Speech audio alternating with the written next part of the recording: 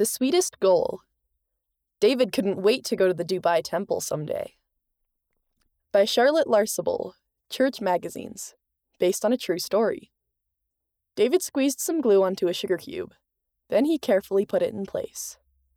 Wow, Mom said. Your sugar cube temple looks amazing. Thanks, said David. It's the Dubai Temple. I can't wait for the real one to be done. David had been excited ever since President Nelson announced a new temple in the country where David lived.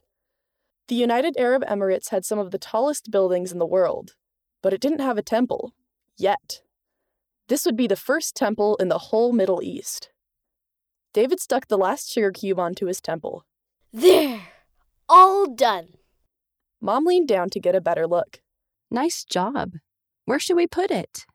David thought. How about in my room, next to my trains? David loved trains. He wanted to be a train engineer someday. Great idea. David carefully carried his sugar cube temple to his room. He gently set it next to his model trains. He couldn't wait to show his sisters and Dad. The next day, David's Aunt Anna came to visit. They talked about the things he was looking forward to the most. Then he thought of something.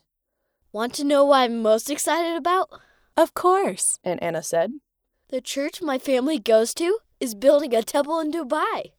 Aunt Anna smiled. That sounds really special. It is. Right now, there isn't a temple for our church nearby. So we go to a temple in Switzerland or Germany. I'm glad there will be one closer to us. I've set a goal to prepare to go there. How exciting! What are you doing to prepare? I pray and read the scriptures, and I try to follow Jesus Christ, and then I'll be ready to go to the temple. That's wonderful. I'm sure you will work hard to reach your goals. I will. David nodded happily. It felt good to share something so important to him. That night, David asked if he could move his sugar cube temple to the kitchen. I want to keep it where we could see it all the time. I want to remember to keep getting ready for the temple. That's a good idea, Dad said. I think seeing your temple every day would help me, too. Dad helped David move the sugar cube temple to the kitchen. Looks good, David's sister Caitlin said.